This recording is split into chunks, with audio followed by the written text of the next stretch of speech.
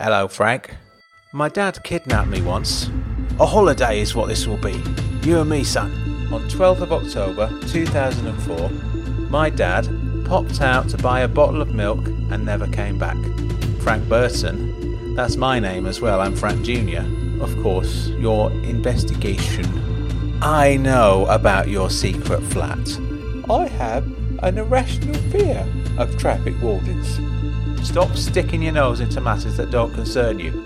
I was Frank Burton's wife and Frank Burton's mother. That was everything I am. Maybe it's like kosher or halal. Kosher or halal bacon, that's a new one. Everything I am. You and me, son. Everything I am. Everything I Am is the brand new novel by the author and podcaster Frank Burton, available as a paperback, ebook and audiobook, which is currently available for Name Your Price. Find all the details at frankburton.co.uk.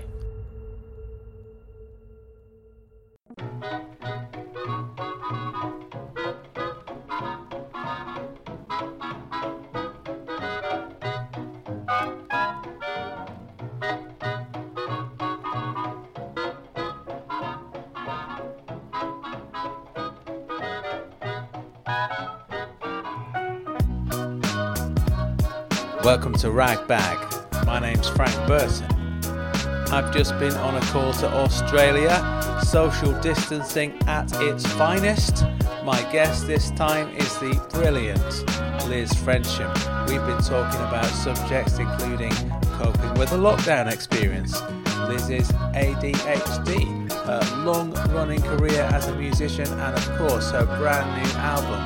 We'll hear from Liz herself soon, but first, here's the title track from that album. It's called Love and Other Crimes. Let's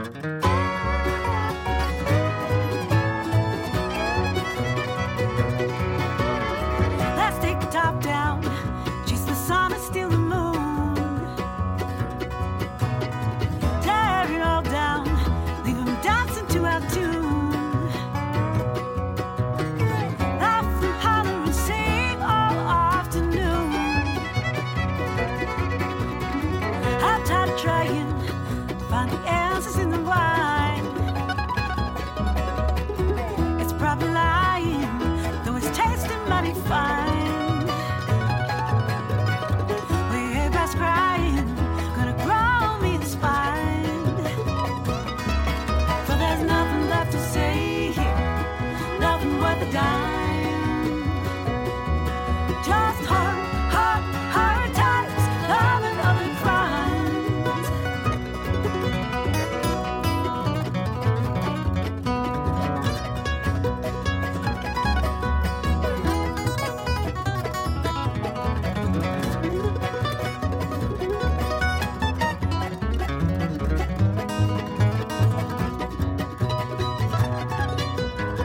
Let's get folks round.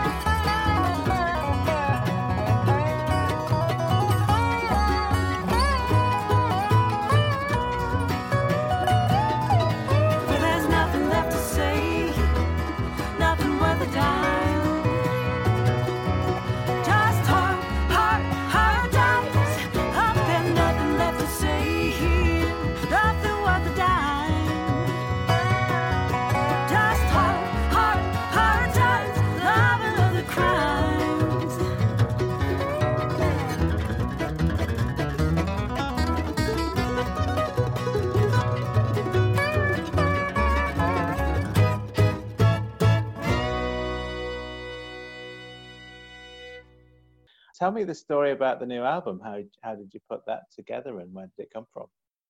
Well, I'd had a couple of rough years, and I was beginning to find touring to be too exhausting. And I guess I came off a particularly full-on bout of touring and recording. I was working with a Canadian artist, Scott Cook, who's an incredible songwriter. You should look him up. But we did this 1 month of touring, and we were meant to be learning all of his new songs. And then on the days off, we came back to my studio and we recorded this album, supposedly live, but it ended up working out less live because Scott realized his voice couldn't handle all the gigs and all the recording as well. So he ended up doing some of the vocals later on. But I ended up as the engineer for those sessions, which I didn't expect at all. It was to do with the fact that my husband, who's usually the engineer that works in this studio, started at the police academy, got a whole new job. But yeah, it just sort of left us in the lurch, and so I was using my budding engineering skills under pressure. And when the whole thing was finished, I just sort of collapsed pretty much in a heap. And I was also still suffering grief from my dad's death that happened quite suddenly the year before. So I was in the winter. I had one gig happening just once a week with this incredible dobro guitarist, Pete Fiddler, who is a really dear friend of mine. And it was just the highlight and the bright point of my life, just playing with him in the corner of this pub. And we just were playing really well together. And I think that's the only good thing about all that recording and all that touring, was that my playing was really sharp and feeling good. The rest of my life felt shit house, but that felt really good. So as we were playing in the corner of the pub, I proposed to him, why don't we make an EP? So we met up and I started throwing him songs I hadn't recorded. And I realized there was there were so many songs because I'd done a songwriting challenge every year since 2013 called February Album Writing Month. Amazing challenge. But it just had left me with all this unrecorded material, and I suddenly started to sift through it and realized that some of it was worth recording. So what started as an EP turned into a whole album. Pretty much 6 weeks from the first recording session to when I handed it over to be mixed, which is amazing. It's only because I had the deadline, because I wanted a particularly talented guy to mix it, a guy called Eric Jaskowiak, who was working out of Nashville at the time. He had all these tours with Daryl Scott happening, and he only had this one window of a few days that he could mix my album. So I suddenly had a deadline. And so me here in this little studio, engineered, produced, and then just got a whole bunch of really talented friends together and made that album, out of all those songs, It just feels like it's a musically diverse album in the sense that there's different kind of styles of music in there. You've got a bit of blues, a bit of folk, a bit of everything is going on. And also it's kind of lyrically diverse as well. And there's songs about different subjects, different kind of human emotions and different human relationships. I'm just wondering, is that something that you kind of decided on at the start? Are you going to make it really diverse, or is that just the way that it turned out? Well, I'm a really diverse writer for a start, naturally, just because I play the bass and because I've been a professional accompanist for so long, which means that it's been my bread and butter to be able to go and play like a jazz gig or a wedding gig, or play a whole bunch of original material for a certain kind of writer. I've been playing very multi-genre for my whole career, but also with the bass, when you're writing a song, it's such a stripped back thing. It leaves a lot for the imagination as far as genre. Because I've played bossa novas and I've played, folk songs, and I've played in grungy pop bands, all that stuff comes out when I write, and all that stuff I can hear in my head. So I guess that, for a start, probably informed the pool of songs I was working with. Also, February Album Writing Month involves co-writing too. So there's a song on the album called Dirt Colored Glasses that came from like a solo piece of a piano improvisation that was sent to me from a guy I'd never met. There's a co-write with a guy from the UK, Matt Blick. It's called Don't Get Too Close. And that came just from a set of lyrics that he sent me that were very not in the style of lyrics I usually write. It was from a very, I think you'll find that song stands out lyrically from the rest in that the character is quite dubious. The rest of the songs come from a very a vulnerable, open place, but that song's almost like the warning on the album of what happens if you get too closed off.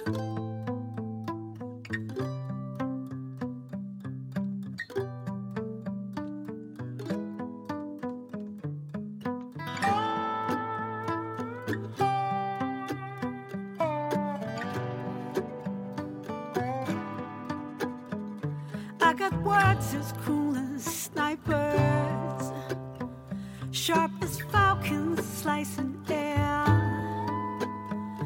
waiting just to take you down. The very second you get near, quiet like a minefield, trespassers beware. Too close.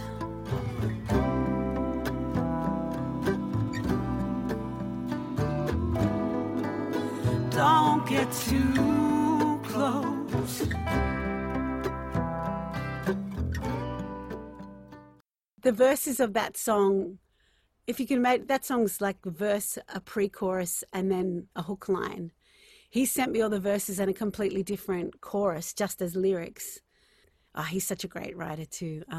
I've also never met him too, but I love this song that we wrote together. And I added the 2 lines of pre-chorus and replaced the chorus with the hook, and then put the music and melody to it and sent it back, and he really loved it. So it was great to finally record it. But I guess, yeah, getting back to your original question, it's diverse because of who I am as a writer, but as far as themes, that emerged really, really, really strongly when I realized I was really emotionally connected to making an album just because I'd had such a hard time. And when I thought about it, I was really trying to explore the fact that I wanted to stay open and I still wanted to have relationships, but basically relationships are hard and painful and always complicated. Like there's never a simple, happy relationship in your life. And yeah, that's really the thread that, or you could even say that was the net that held certain songs and let the other ones slip through. And that's what ended up as the album. And that's why it's called Love and Other Crimes, because, yeah, it definitely felt like I felt bruised from relationships, but I still wanted to have faith in them, you know? Yeah. Yeah. Well, that's really good. I think it's a good approach to take in terms of kind of when you're writing about real life and things that happen in real life. A lot of songs that you might come across might just be entirely kind of romantic or sentimental or stuff like that, or cliched or whatever you want to say. But it's in particular, I really like the song that you wrote about your dad, obviously your father's death and everything. I just found that like a really emotional song, but also it was a very kind of down to earth song as well. Yeah, well, he's a pretty down to earth character. I mean, and I'm very like him, but I've always had a really complicated relationship to him too. He wasn't somebody, he was never like a very encouraging or soft he wasn't a warm, cuddly character, but he was intelligent and fiery, and he almost inspired me by example rather than encouragement, if you can imagine. And that song, I guess, is complicated in term. It uses that metaphor of ugliness, like beautiful, like, something that's good but still ugly. And I guess that was my way of trying to work out feelings that I had, and conflicts that I had with him that I never resolved when he died so suddenly. So, I mean, writing's really amazing that way. It's like therapy. You can write a song and suddenly feel like it was really important to get that song in the album because it was a really important part of having closure about our relationship. Yeah. Nice one. Yeah. Do you see that as being like maybe a thing that you do in your songwriting generally? Like one moment it might be kind of like real life detail and kind of down to earth stuff, and then the next moment it might be kind of up in the clouds sort of thing. I love poetry and I read a lot of it, but there's this awkward line. Well, not awkward. It's just really super fine line you have to tread as a lyricist if you want to get that really quick heart connection from a lyric, because the lyric has to be so, and also the music is already throwing a lot of emotional color into a song, and so you've got to be careful how florid and also how masked you make the lyrics, because the person who's taking part in the song is having more thrown at them and putting them in a certain place. So you have to walk this line of poetry but stripped bare enough to let the music speak. And so I definitely think some of my songwriting is definitely more direct, and then some is maybe more poetic, but I try to adhere at least to that one idea of showing rather than telling, trying to use the senses to invite people to see pictures or feel things or smell things or hear things rather than telling them what they're supposed to feel. And I think that's probably what guides me most when I look at what I've written and try to choose what to edit or what feels strong to pursue is what comes alive in senses in my mind, and also just has a bit of openness for somebody else to put their own experience in. So it's sort of got to be a space that's open and big enough for somebody to sit in it and have their own very personal connection. Yeah. I think that's one of the things that's good about the song that you did about your dad, is that it's very, it sounds, you can listen to it and it's very personal. You can tell that it's something very personal to you, but also people can listen to it and think about their own fathers, you know what I mean, and feel something that way, you know. Yeah, well, I'm luckily it was awkward putting it out there in the world, but I feel lucky to have been blessed by people writing back and telling me about their own dads in response. So I feel like that is my sign that song is successful, you know. So thanks. I'm glad you like it. Yeah, I do. I've just published a book about my fictional relationship with my fictional dad. It kind of, listening to your song kind of made me think about that the process that I went through of composing that. I don't know why I'm mentioning that now. I'm just bragging about having written a book, really. Man, round of applause. I find writing a song, you know, is hard enough for me. That's I don't think I'll ever be writing a book. And you can see from my blog how often I write a blog post. So I definitely, standing ovation for writing a novel at all, whatever it is. Thank you. Well, but the thing is, I can't do what you do. So it's kind of, it's one of those things where I can listen to a song and think, oh, I could never do anything like that. But like other people think, you know, that what I do is amazing. So it's kind of like, you know, people do what they're good at, I guess. Yeah, totally. No, I'm grateful for all the artists in my world, for sure.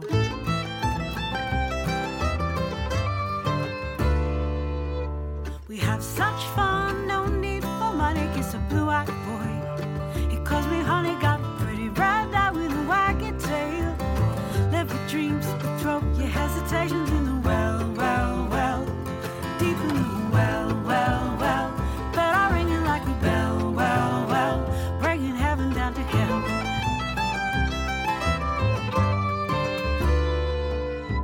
Dance all day, dancing till we're tired.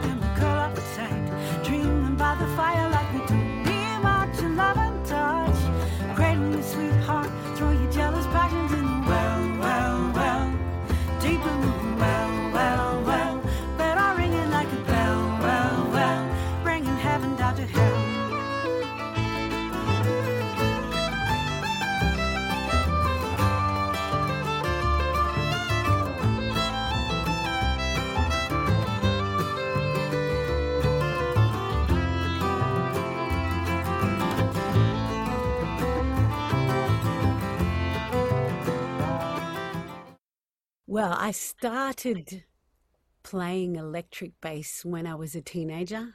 My brother played electric bass, and I looked up to my brother, my older brother, and he introduced me to all the music that I loved at that time. I particularly loved Elton John and James Taylor, the kind of writing that those guys did. And what I love about bass is you get inside somebody's song process in like this beautiful, simple way. The bass line kind of shows you a lot about a song and how it's constructed. And so my brother also used to leave his bass set up with the amplifier and the headphones in his room. And so when he was like working and I was still at school, and so he didn't come home from work till like 5 or 6, but I got home from school at 3 o'clock in the afternoon. And my mother or my brother didn't know that I used to sneak in his room and play his bass along to his records. Well, he didn't know until I broke the needle of his record player. Seems funny talking about vinyl. I guess the kids do know about vinyl these days, don't they? Because it's like it's like Yes, this quirky fringe thing. yeah, they don't necessarily own any, but they know what it is.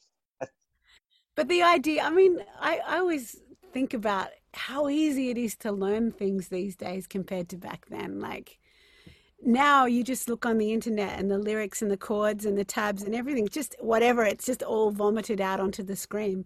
Whereas if I wanted to learn a James Taylor song, yeah, they don't know what we had to suffer to get the knowledge that they get so easily.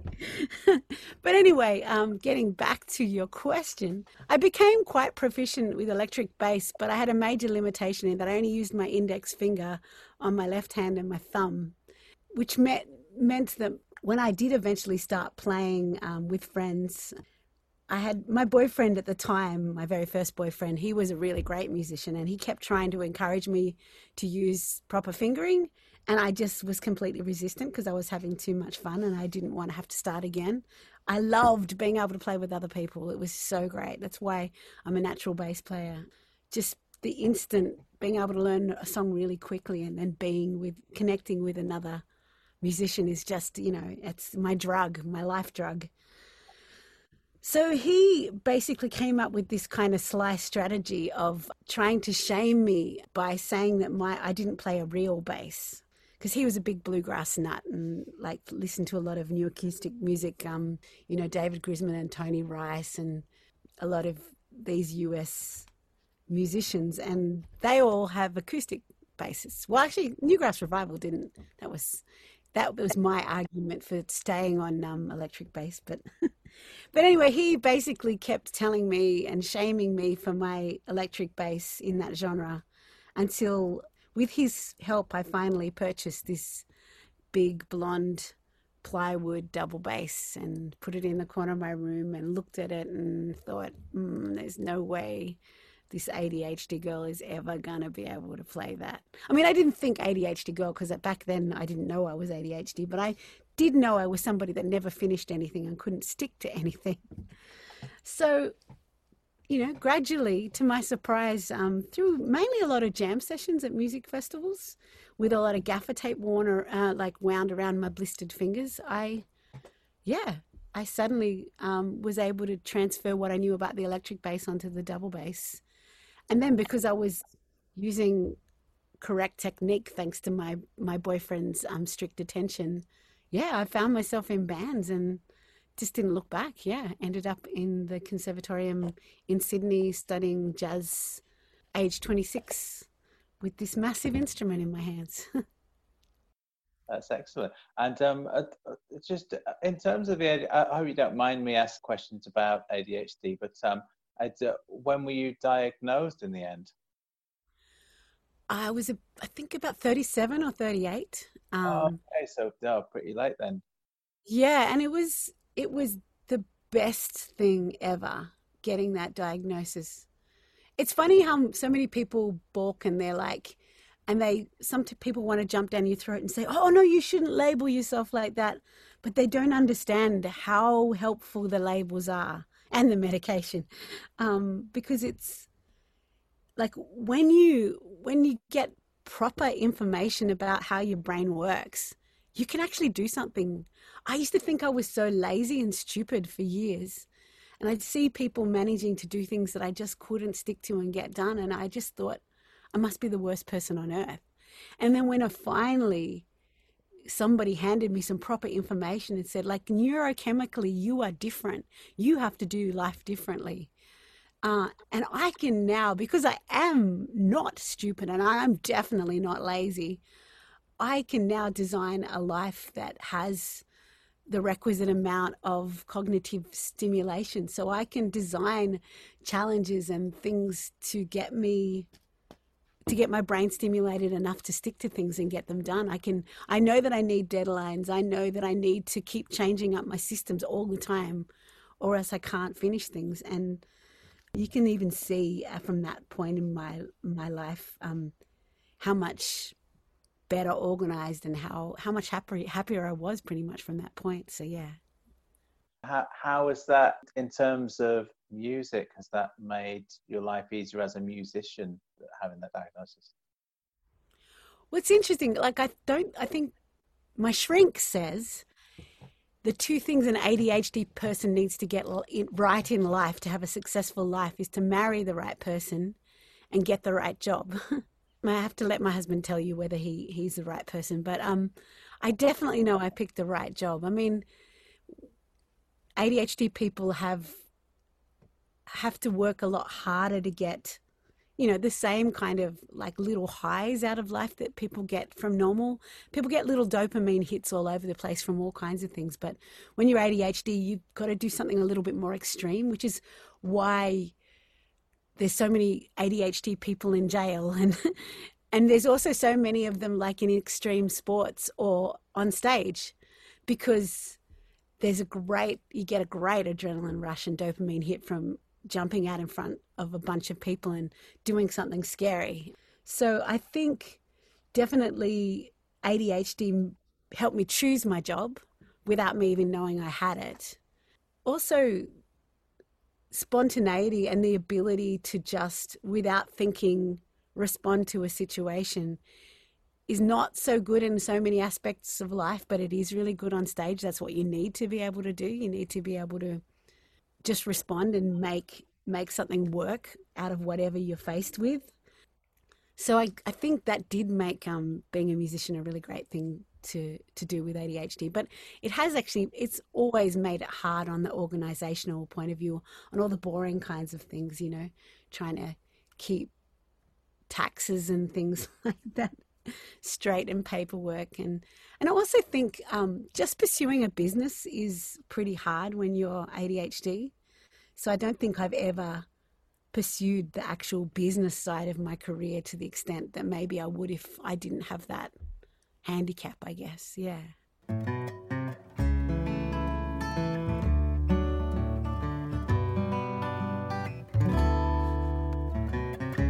I'm writing this song to impress you while fighting this need, repressing the impulse that moves me to move to a place by your side,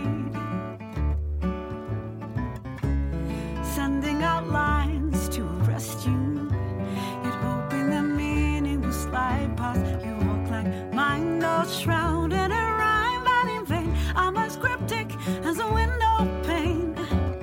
I know it's all wrong, singing my inconvenient song, but I'm so far gone, I'll appear on the other side before too long.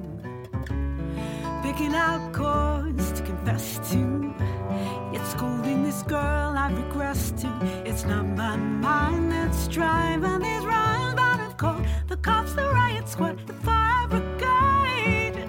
I know it's all wrong, singing my inconvenient song, but I'm so far gone, I'll appear on the other side before too long.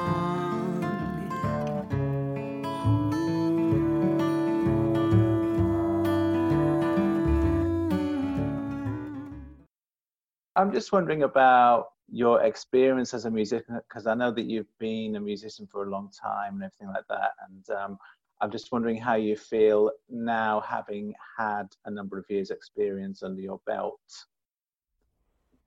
I'm talking from a personal point of view because I've been a writer for a long time, and I was okay when I started, but I just feel like, having done it for like 20 years or whatever, I'm a million times better than I was when I started. Also, I find it a lot easier than I did when I was in my 20s, for example. Is that how you feel about music?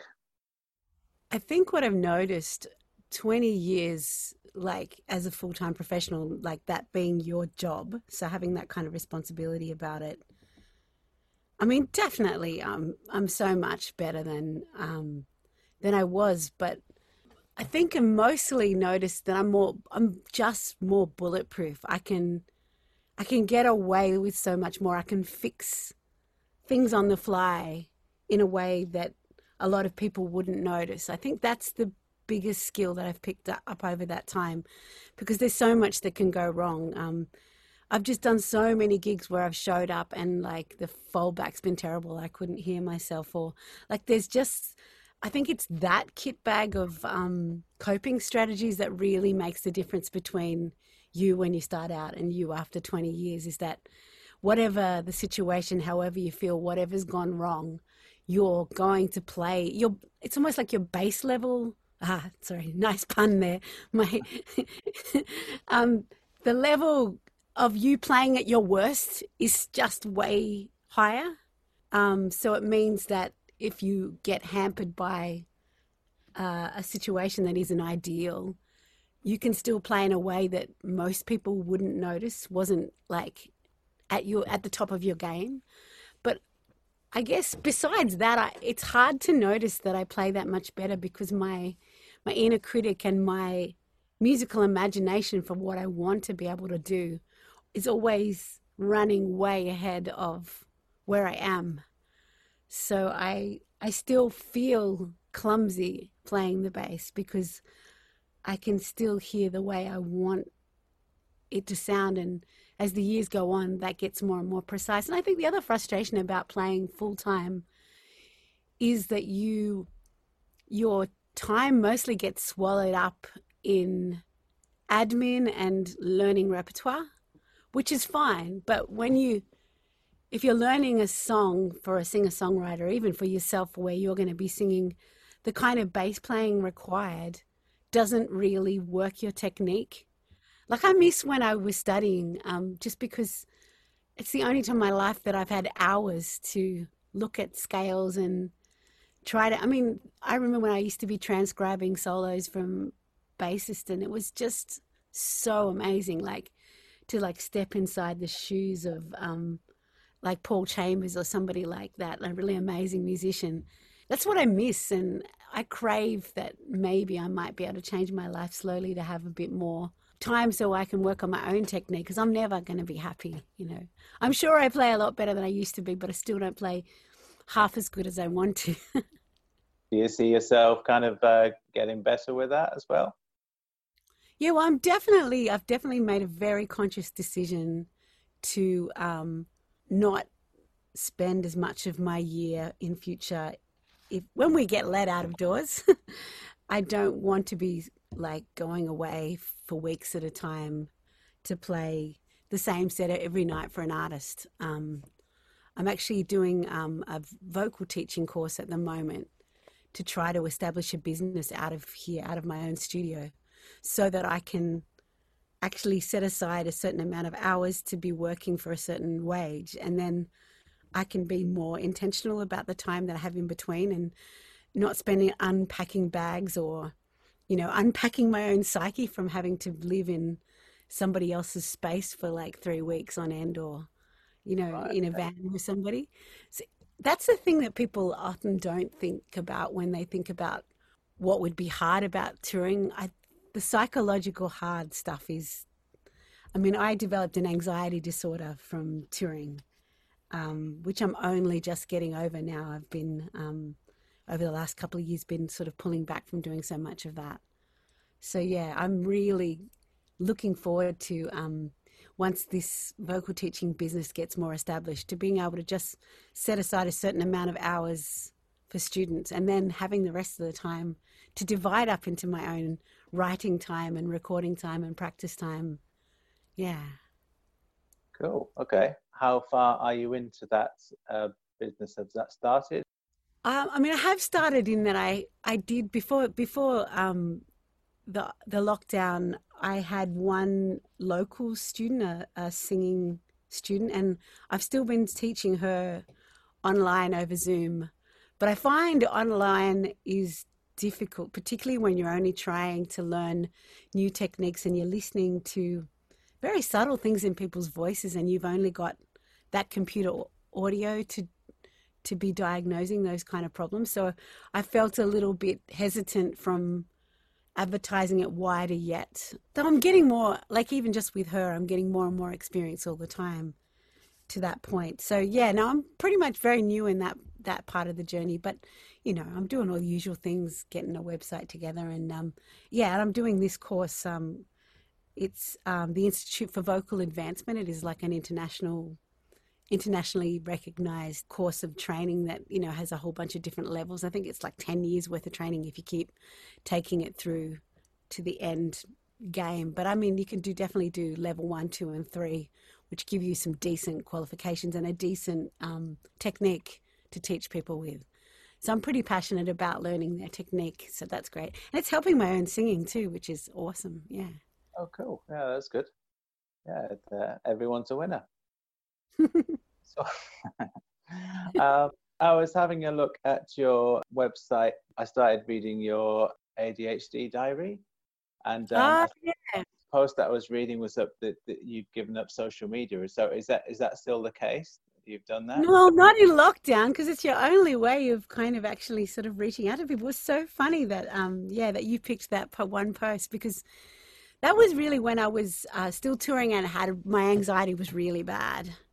And I realized that, like, checking in with this kind of ever scrolling kind of, that it was just stimulating me in a bad way. So it has been really interesting that since lockdown and since realizing that I needed to find other sources of income really quickly meant getting back onto my Facebook page and engaging with the audience that are there, and talking about the album. I've been doing these things on Facebook every week. I mean, I started off doing it every day for a couple of weeks, but then it got exhausting. But I call it the social distancing sing-along, and I just go onto Facebook Live just with the bass and my iPad connected to Wi-Fi, and asks for requests, for live requests, and then people just ask for songs, and if I know the song even vaguely, I just look up the lyrics on my iPad and just have a go live, just accompanying myself with the bass,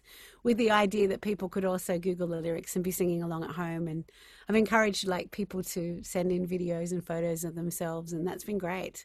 Yeah, on Fridays I do 2 shows now, so I do one that kind of suits Australian and US time zones, and then I do one at night, which ends up being like sort of midday-ish for the UK. So it gives a whole different like audience a chance to do it, and that's been really, really, really fun. And also it's allowed me to source an audience for a Patreon. So I've got a little small baby Patreon happening, and have managed to sell quite a few albums, and also just get straight out PayPal donations from people who are just appreciating the sing-along and what I do. And so I'm like really active on social media now. But I think I've got a better attitude to it now than I did then. I think then my main focus was on how I was being perceived. So I would curate posts, and then I would be obsessively logging back in to see what people were saying about what I said or what I posted. And I think that's what was doing my head in. And I think because I've come back to Facebook now for a practical reason, I just don't find myself going and scouring the replies anymore. Like the live videos get deleted along with all their comments as soon as they happen. And somebody made this beautiful analogy. They said it's like an illegal speakeasy that just appears and then disappears without a trace. And I thought, yeah, which probably isn't good because, of course, I'm doing a whole bunch of covers that probably I don't have any legal rights to. Well, it's the closest you can get to a live gig in lockdown.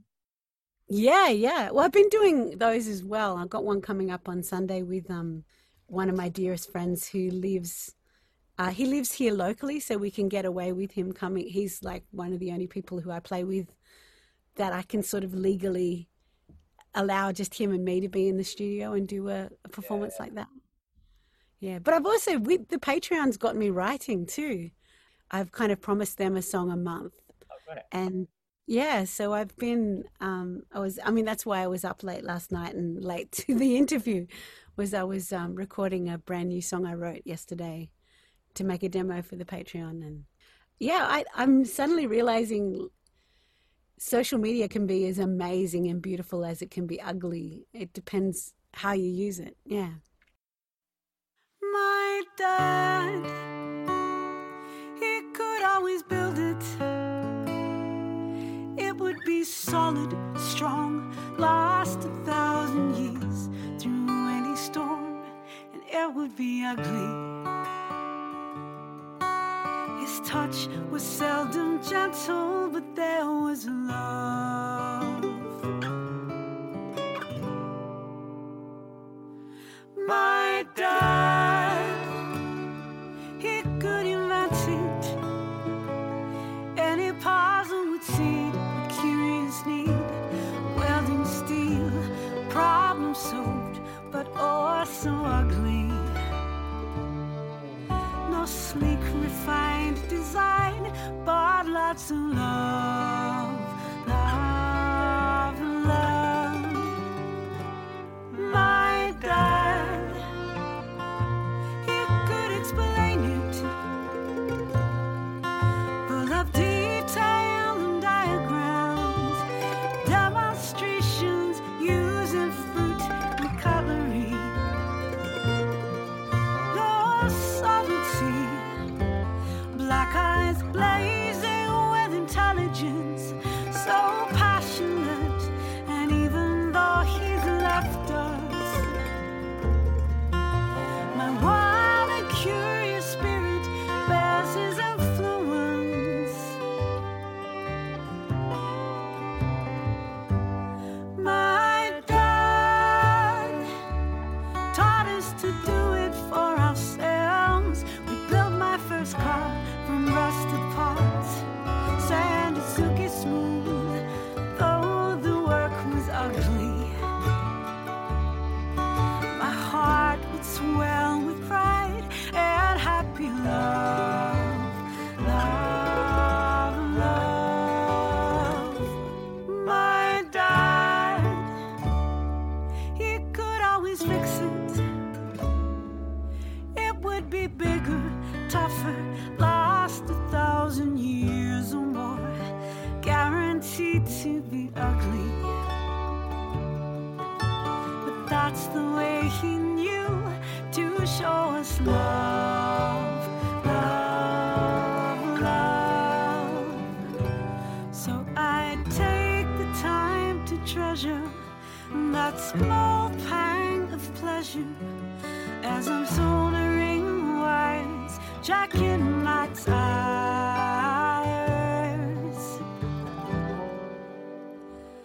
I miss my dad.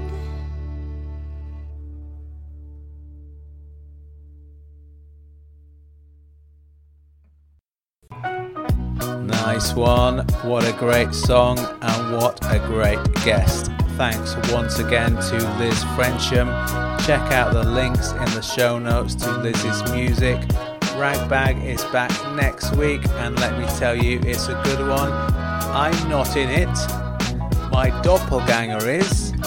If you like Ragbag with Frank Burton, you're going to love Hodgepodge with Bert Finkelstein. You just have to wait until next week to find out what that's all about. Excited? I am. Make sure you check it out. While you're doing that, also check out frankburton.co.uk. March winds and April showers make way for sweet flowers, and then comes June and you. March winds and April showers, romance will soon be ours, an outdoor paradise for two.